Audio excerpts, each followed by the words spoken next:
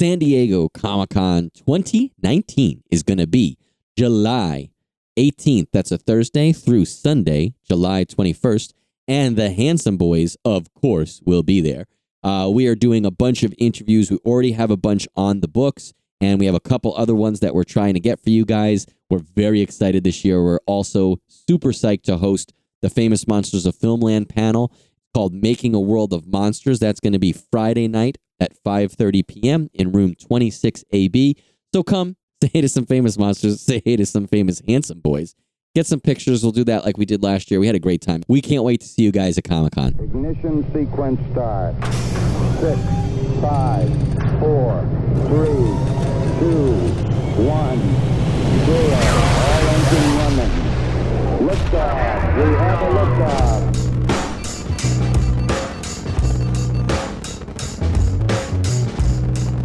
All right, welcome to the Launchpad Podcast. I'm Aaron. Matt. Matt, it is so good to be back in the Launchpad with you, Rumi. It's been a long time. It has been. You've been super, super busy at work. I've been super, super busy trying to maintain a life form. Keeping that kid alive is big work, man. Yeah, it's the 4th of July today. It is the 4th of July. You doing anything? You doing a barbecue? No, me and Amanda might watch season 3. We're keeping a fucking kid alive. You can't go to a barbecue if you have a fucking kid being like, I'm a pain in the ass. He's been a dick this week, I gotta tell you. I love him. He's just starting to laugh and smile, which is cool, but also he's a dick.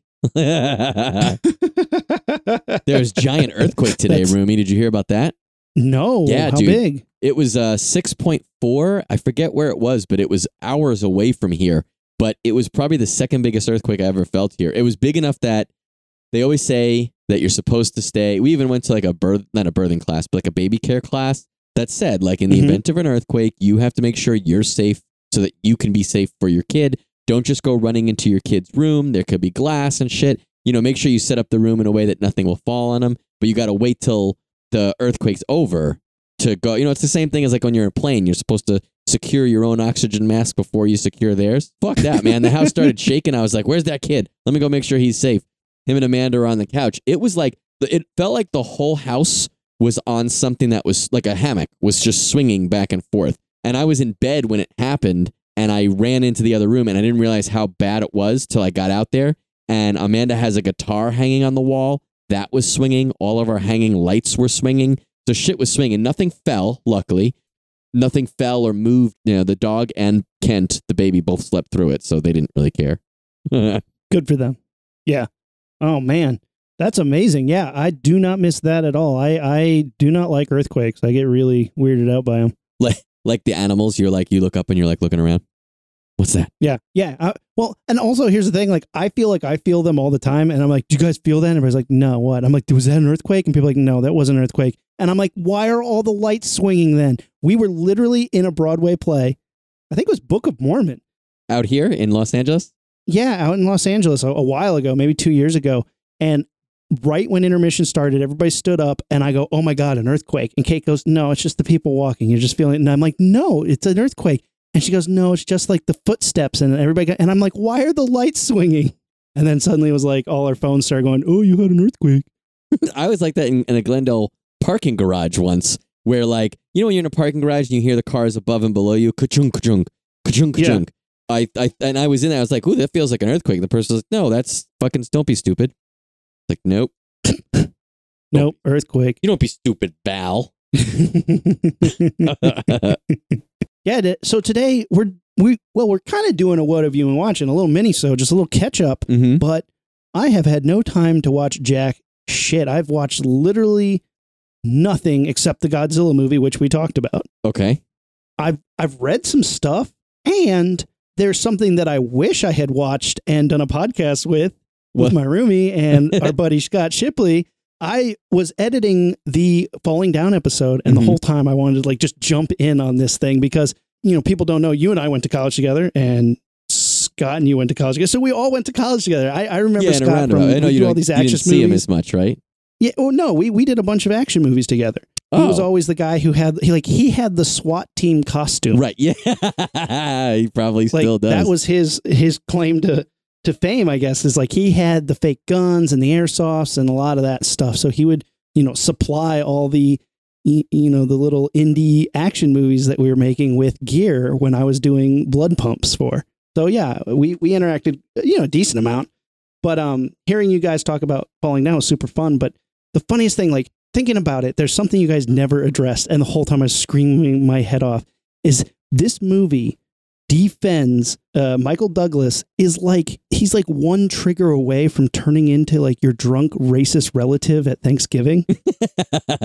Okay. You know what I mean? Like, we're lucky that he's kind of like everything that he is railing against, we're kind of like, yeah, I hate that I can't get breakfast at McDonald's past 9 a.m. when that was a thing. And like, yeah, traffic does suck. And yeah, golf is stupid. But like, you know, you're right. It's like all of those things flirt with a taboo. Like, you're like, yeah, soda should be cheaper. And also minorities own grocery stores. And it's like, yeah, fuck golf. Golf is boring. And also old people are too crotchety. And it's like, and then there's, even when he goes into a Whammy Burger and they give him bullshit about ordering breakfast past 11 o'clock, you're like, yeah, that should be. But then later on when he talks to the Nazis, like, it was black kids, right? It's like, no, it was white people. Yeah. And then it starts to get like, and they show that side of it, but like Michael Douglas is literally one drink away, one glass of red wine away from being the Nazi. And I think that's why he kills him. He's one red baseball hat away from being a Nazi.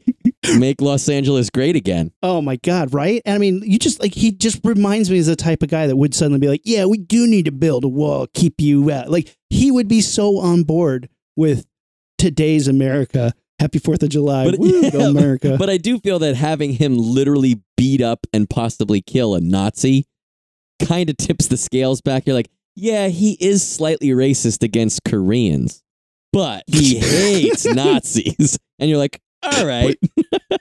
Which is so funny because we just like literally in the past, 2-3 years had a whole like national conversation about like, is it cool to punch a Nazi? And I don't know, but for me, the answer is always yes, especially in movies. Yes. At least in entertainment. In real life, you I mean, I suppose you shouldn't punch anybody, but if someone deserves a punch, it's a Nazi. It's got to be a Nazi, right? I mean, I'm saying, that's what I'm saying here. But yeah, he is literally like, one red hat away and a tiki torch to be... honestly, and I don't remember. They're taking our heritage. I don't remember if Scott and I talked about this. And if you guys don't know what we're talking about, first of all, what kind of fans are you?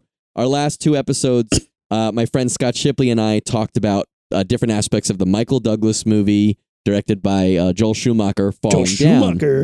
If you guys haven't seen that movie, drop what you're doing now, watch it because it is balls to the wall, awesome.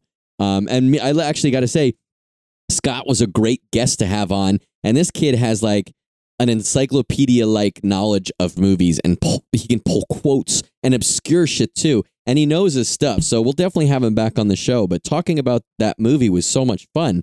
But I think part of the allure of that movie and part of the allure of Punisher and John Wick and shit like that is because, through that protagonist, you can kind of let your hair down and, do stuff and feel stuff that you wouldn't want to do in real life. So, the movie opens with him in traffic, and he just loses it, and he leaves his car in the middle of traffic, stop and go traffic, and just walks away. And we've all wanted to do that, but you can't. Like, society says you can't. You've all wanted to break up a Korean grocery store because the guy had unfair prices and was being unreasonable, regardless of his race. Only white grocery stores, Remy. I have only wanted to bust up white grocery stores. But like, I think the Korean ones always have like something cool, like, woo, dried squid. I didn't know I could eat this. Delicious. Rumi, you're not supposed to eat that. That's for cleaning. But I think, that movie, it's you want to smash the guy's donuts and shit like that because he's being unfair. That's like a primordial type of lizard brain thing that we have. But I bet you can get like a fucking psychologist to talk about the deeper stuff that you and I are joking with, but I think are probably real issues there where, that movie could be making statements underneath each of those misadventures that he goes on, No, they definitely have a pulse on something, but yeah, it's always interesting to me because it always had this like, it always made me nervous when I first saw it. And even still to this day, there's parts where it's like, you just don't know when that shoe's going to drop. Mhm. And he's going to be like, let me tell you something about the Jews. And you're like, whoa, Michael Douglas, settle down. I just, that every scene just felt like it was about to go there. And then it rode that line, which I suppose is why, another reason why it's such a well done movie is because it does keep you on your edge, on the edge the whole time, being like, what is he going to do? Is he going to take it too far? And he threads that needle in a way that almost seems like an accident. Yeah, and I think what you're saying, you just said the words too far, and I think every movie or book or every piece of entertainment does have that line, and it's in different places. And if you cross that line, you risk losing a good chunk of your audience. And I think that this is a movie that does not do that. And I would say, like, part of me criticizes this movie for not going a little bit further. But if he went a little bit further, he'd be killing people. And, it's hard to relate to your protagonist if he's killing grocery store owners or if he's killing old men who are being dicks in the golf course. Have you seen a movie called God Bless America by Bobcat Goldthwait? No, I know what it is, though. Yeah, this is a movie about a guy who's dying from cancer, and he and a 16-year-old girl go on a rampage across country in like a sweet car, and like literally like somebody like parks them in a parking lot, and they just lean out the window and kill them. Like, it is. So have you seen it, though? Oh, yeah. I really liked it, but it's one of those movies that you're just like, oh my God, they're going there, and they're going way too far with it. And did you feel dirty for liking it? The whole point is it's supposed to make you look at yourself and go, you're disgusting. But also the people who deserve to get shot for being idiots in parking lots, like, they are also disgusting. Mm-hmm. It just makes you feel like ashamed and disgusting all around. It's a really well done movie with good commentary, but like the beginning of the movie before it kind of comes back around with the message and the meaning and the subtext is literally a 16-year-old girl and a sick man just murdering people. And you're just like, what are you doing, movie? Bobcat, are you okay, dude? And then, by the end, you're like, oh, okay, they kind of turn it around. But still at the end of the movie, like, the 16-year-old girl's a murderer. She's murdered lots and lots of people by the end of the movie. It's okay, though. She just goes to juvie. They can't convict her, and they can't put her in big people jail. They say, hey, don't do that anymore. When you turn 18, you get to learn about a new word, expunged.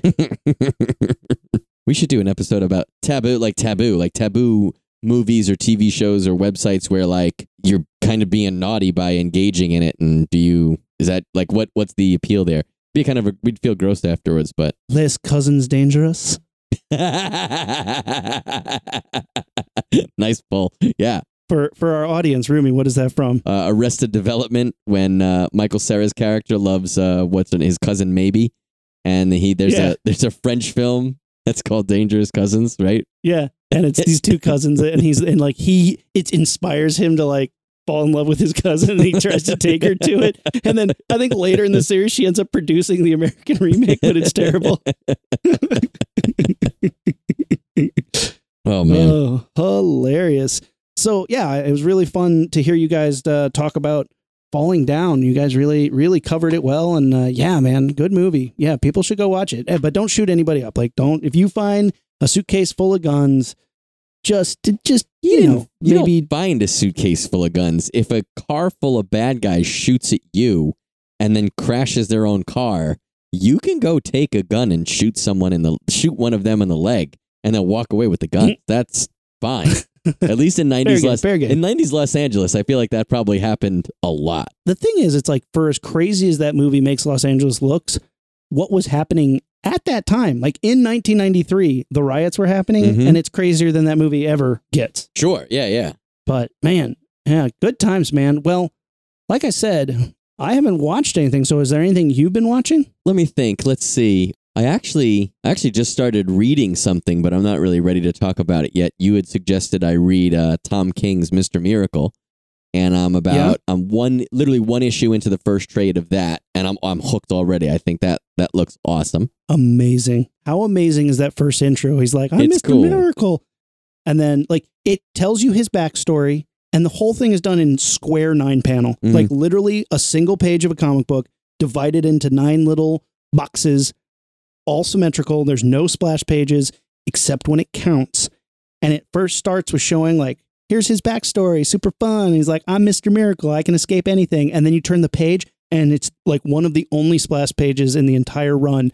It's just him on the ground with his wrist slit. It's a double page splash. Yeah, he's sitting in a costume and he's just with no dying. his mask is on the floor, and there's a straight razor on the floor, and his hands are covered in blood. And you're like, wait, what the fuck? Yeah, that's how you start your comic. It's definitely like a slap in the face. Yeah, definitely. I was like, and I don't know much about Mr. Miracle. I just know the very, very basics. So the story, you know, that preamble in the beginning gives you a couple pages worth of what, you know, his backstory is. And I'm like, oh, okay. And then I'm reading it. I'm like, oh, I should look at, you know, it mentions an event. And you're like, oh, okay, I should Google that, look into that so I know a little bit more about his character. But I don't even know, aside from being good at escaping, I don't know what his strengths and weaknesses are. But I'm like thinking about that, and all of a sudden it's like, boom. Yeah, the only thing I know about him is because I looked up shitty storylines in comic books for one of our episodes. And I know that his wife, Big Barda, and a brainwashed Superman almost filmed a porno. I remember that. That was way back, huh? Way back. Launchpad throwback. I can't even tell you what episode that was. Was it Shitty Villains? Yeah, I think that was Bad Villain Plans. I think and if you guys, that's a good episode. If you guys haven't listened to that, we like that episode. That was a long time ago. Oh, that's one where the evil Rocketeers show up. And, oh, that's right. We were taken over. We got kidnapped, remember? I do remember that we got kidnapped. It slipped my mind, but now that you're reminding me. We had a daring escape. That episode, I was confusing Big Bartho with Granny Goodness. Yeah. How do I do that? But man. But yeah, Mr. Miracle's amazing. So yeah, you're a little bit into that. Man, it's really good. One of my favorite issues is when they're trying to decide how to redecorate their apartment. Sounds like something you'd like. Like, oh, good, a superhero comic about redecorating. The whole time they're having this conversation about like what couch they should get, they're infiltrating like a top secret like magical base and fighting dragons and just killing people left and right. It's amazing. You know what I also have been reading, and I'm deeper into this, and I highly recommend it. I'm late to the game, but the Matt Fraction Hawkeye with art by David. Oh, really? Oh, dude, it's great. Really understated, really cool. It starts at a point where you don't have to know anything about anything, you know. So, you know, like you know who Hawkeye is, but you might not know all of his stories and shit. It doesn't matter. And it's really, really, really good. Oh, you know what's really weird? You said Hawkeye, and immediately I thought of Hawkman. No. And then I realized, oh, no, it's not that. It's the Jeremy Renner. Yeah. Jeremy, call us, tell us. It's him, but then I suddenly saw him playing Hawkman in a movie in my head. So right now I'm like all twisted. He could do that. Yeah. Dude, I can't wait for the day we get him on the show. He's going to be on the show at some point, and then he'll just... Some point. And we'll be like, yeah, Mr. Jeremy, we only have one question for you. What is your last name? What is your last Say name, your please? last name slowly and phonetically. And if we have time, would you be in a Hawkman movie? Have you ever been mistaken for the superhero that you were playing? Did you ever accidentally go to set in a Hawkman costume? He's like, no, but I was Harvey Birdman for Halloween once.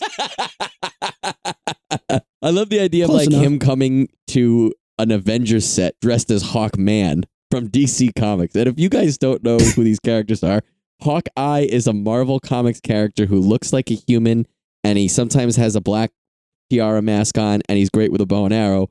Hawkman is a super strong guy in the DC universe who has a helmet of a hawk head with a hawk nose, and he has giant feathered wings on his back, and usually a mace. And no shirt. Never a shirt. No, you don't need a shirt. Super buff. Hawkeye usually has a shirt. But I love the idea of him going to Hawkeye set dressed as Hawkman, but then like trying to play it off. He's like, no, I know. I just, like you said, I was at a Harvey Birdman festival. You're like, what? No, I know the difference between Hawkeye and Hawkman. I'm a DC guy at heart. It's not my fault I got cast in a Marvel movie. Come on, jeez. My agent said Hawkman. I'm pretty sure. Before I take the wings off, let me just call my agent. Oh my gosh. The Hawkeye book is great though. Like it really, I gotta be like maybe 10, 12 issues in. And this is old. Yeah. This is at least like 4 or 5 years old, I think. And there's like a girl who's kind of learning to be Hawkeye with him. And she is like a secondary character, but she's one of my favorite characters, just the way Matt Fraction writes her. It's really, it's a good book. And it's not like an ass-kicking book. It's not, I'm trying to think what I can even compare it to. It's not even a Daredevil, because he's a street-level type guy. But he's not really like kicking ass all day long. He's only a little bit of kicking ass. And it's, I don't know, it's it's a way more interesting book for a guy who shoots a bow and arrow.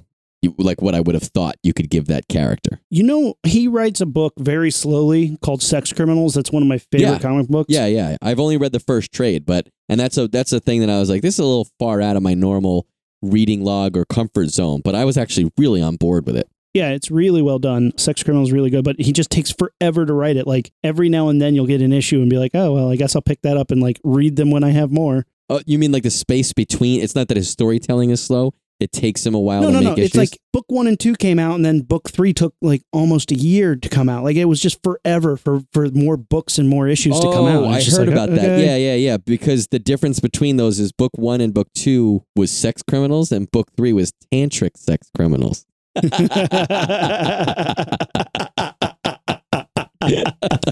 Patience. Yeah, no, that book was good, and I am trying to think. He wrote some Daredevil that I liked, but it wasn't as good as Bendis or Brubaker stuff, but it was good. And he wrote a Defenders book that I bought that was like, I want to say it was like She-Hulk, Silver Surfer, Doctor Strange, and maybe one or two other people.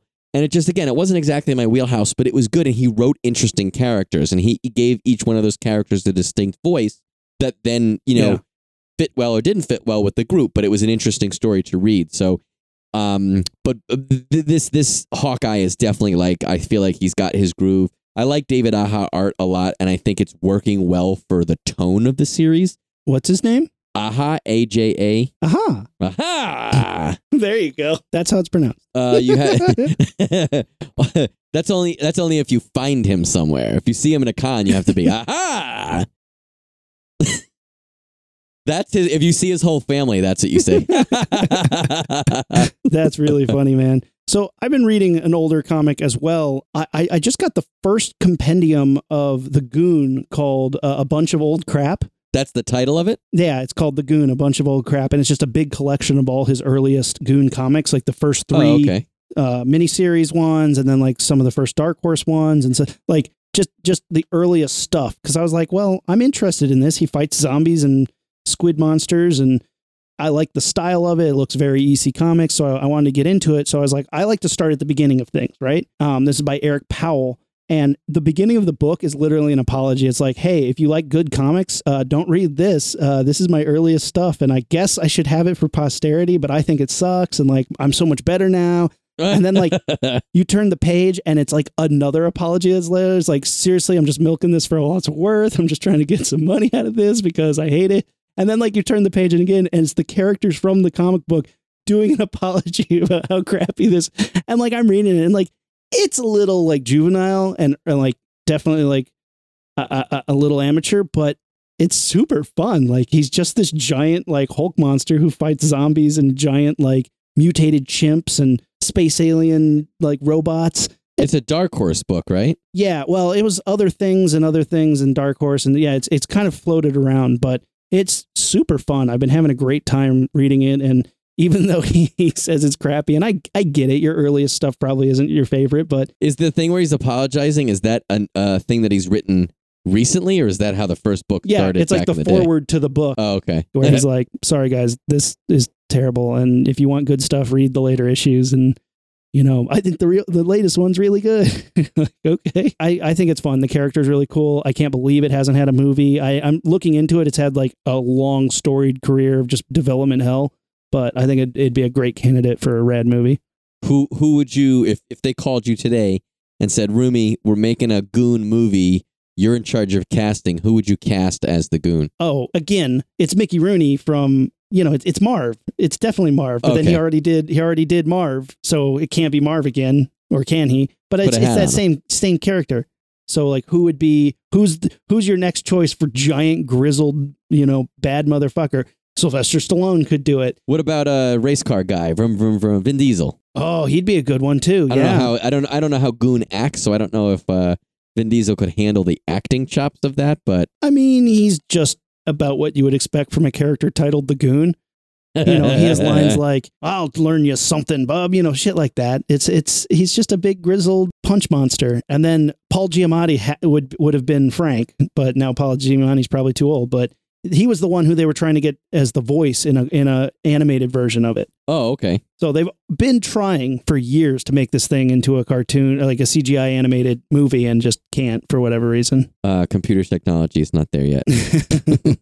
Can't do awesome too good. But yeah, I was been reading that. And then, dude, some huge news in the comic world this week. And I know you don't give a shit about this title, but you have to admit, I think even you can admit this is a big deal. If it's about comic books, yeah, I don't know about that shit because I'm a cool guy. I don't know about that nerdy comic book stuff. Robert Kirkman ended The Walking Dead after 193 issues after a 15-year run out of nowhere. Complete surprise. Really? This wasn't something people knew was going to happen? He just stopped? The issue before, 192, he killed Rick Grimes. Killed him. Turned him into a zombie, and his son Carl shot him in the head. Really? So then the next issue was the only thing we knew about it was a supersized issue. It was 73 pages, which is that's huge for a comic book. 73. Usually, a normal comic is 22, 23 pages. Yeah. So it was a massive issue, and then you open it, and it's a big time jump. It cuts to Carl being 35, 40-year-old man, and you're like, whoa.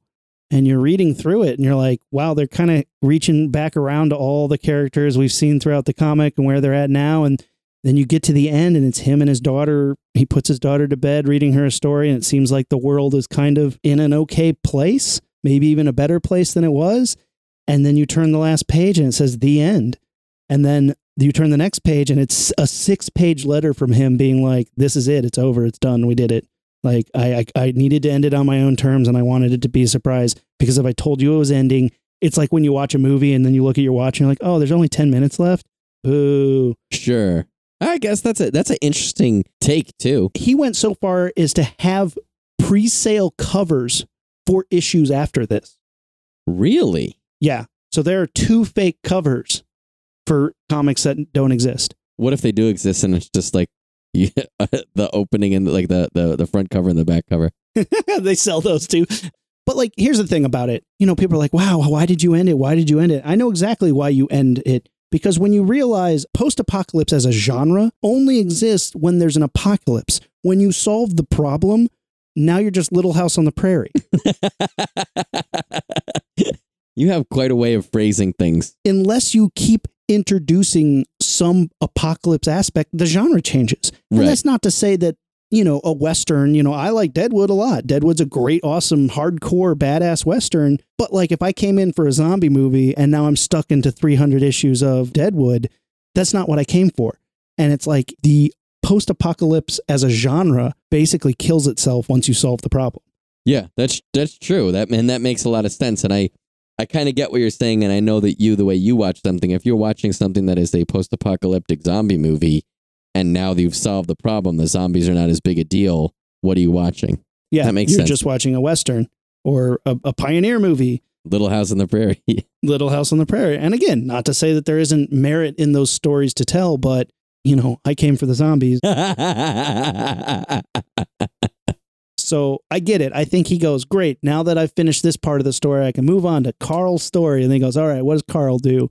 Well, he helps set up a telegraph, and he helps fix the poison in the well and catches some snakes. And then you're like, wait, this is just a Western. This is boring. So then he just ended it. Just you know what? Here's what happens. It's done.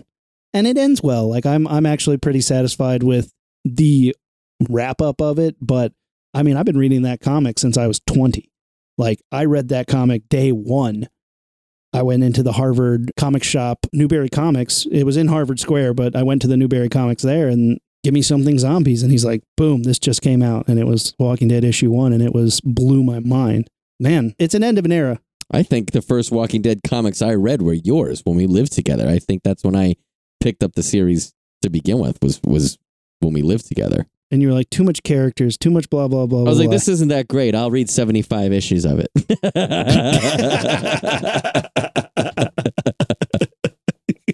That's hilarious. It's true, though. It's definitely true. Gets you in the door. But yeah, I'm definitely, there was a moment where when you realized that it was over, that you were just like, wow. And it hit you hard. It left you really ringing, where you're just like, it's not like in Marvel where it's like they kill Wolverine. Well, Wolverine's coming back. They killed Bruce Wayne. No, but Bruce Wayne's coming back. This is it. It was done. It's like, damn, That's pretty final, and good for him for doing it on, like, he has written every issue of that. He never had a guest writer. It was all him. That's pretty badass. I appreciate the impact it's had on comics and on horror and on television. And I think you said it best, where like it's cool that it was a continuing series about a post-apocalyptic zombie bullshit, which had never really been done before. It always ends at the end of whatever movie or whatever you're watching. And I guess it kind of delivered on that. I always wished it was more. It's important. It's important. It definitely is important. It definitely has led to a lot. But yeah, guys, let us know what you've been watching. Were you a big fan of the Walking Dead comics? Were you blown away, or was it spoiled for you? Did somebody spoil it for you before you were able to read it and find out and have that full impact? What else have you been watching? Rumi and I have been reading, because we don't have time to watch stuff right now, but we're educated. Look at us reading our comic books. Let us know what you've been watching. Hit us up on Facebook, Instagram, and Twitter at LaunchpadPod, and our website, launchpadpod.com. And guys, check out our 2-part series about Falling Down with our homie Scott Shipley, Emerson alumni and movie buff. Man, that guy knows his stuff. Check it out. Falling Down 2-part series. And again, thanks to everybody for interacting with us and listening to the Launchpad podcast. We got San Diego Comic-Con is coming soon, and Rumi and I, the Rocketeers, will once again be hosting the Famous Monsters of Filmland's panel. At least as of right now, it's titled Making a World of Monsters. It's going to be Friday the 19th at 5:30 p.m., and it's in room 26AB. So we'll be around the con for most of the days, at least. Some days I might be there, some days Rumi might be there, some days we'll both be there. But we have a lot of interviews shaping up, and I can tell you who just yet, but some pretty cool people from some different stuff that's not our normal stuff, which will be interesting. But yeah, if you want to come check out our panel, Famous Monsters of Filmland, Making a World of Monsters, it's Friday at 5:30 p.m. in room 26AB. Come and see some handsome boys. We'll sign your shirts. We'll sign your little nerd merchandise. Oh, yeah. Definitely hit us up at the con. I don't know where I am, but you boys look handsome, and I have a Sharpie. Yeah, you bring it. We'll sign it. Guys, hit us up at the con. We cannot wait to go. We love going to Comic-Con. We love seeing our fans there. You know, let us know. Tweet at us. Text us. Hit us up on the DMs on Instagram. You can email us, launchpadpod@gmail.com. Yeah, there's lots of ways to get a hold of us. Let us know where you're at the con so we can meet up, say hi, and, check out the con together. We'll be down there for a couple of days. It's going to be great. And hit us up. Please come to that Famous Monsters of Filmland panel. Rumi, you ready to blast things off? Yeah, let's do it. We haven't blasted off in a long time. Yeah. Awesome, man. Ignition sequence start. 6, 5, 4, 3, 2, 1, 0.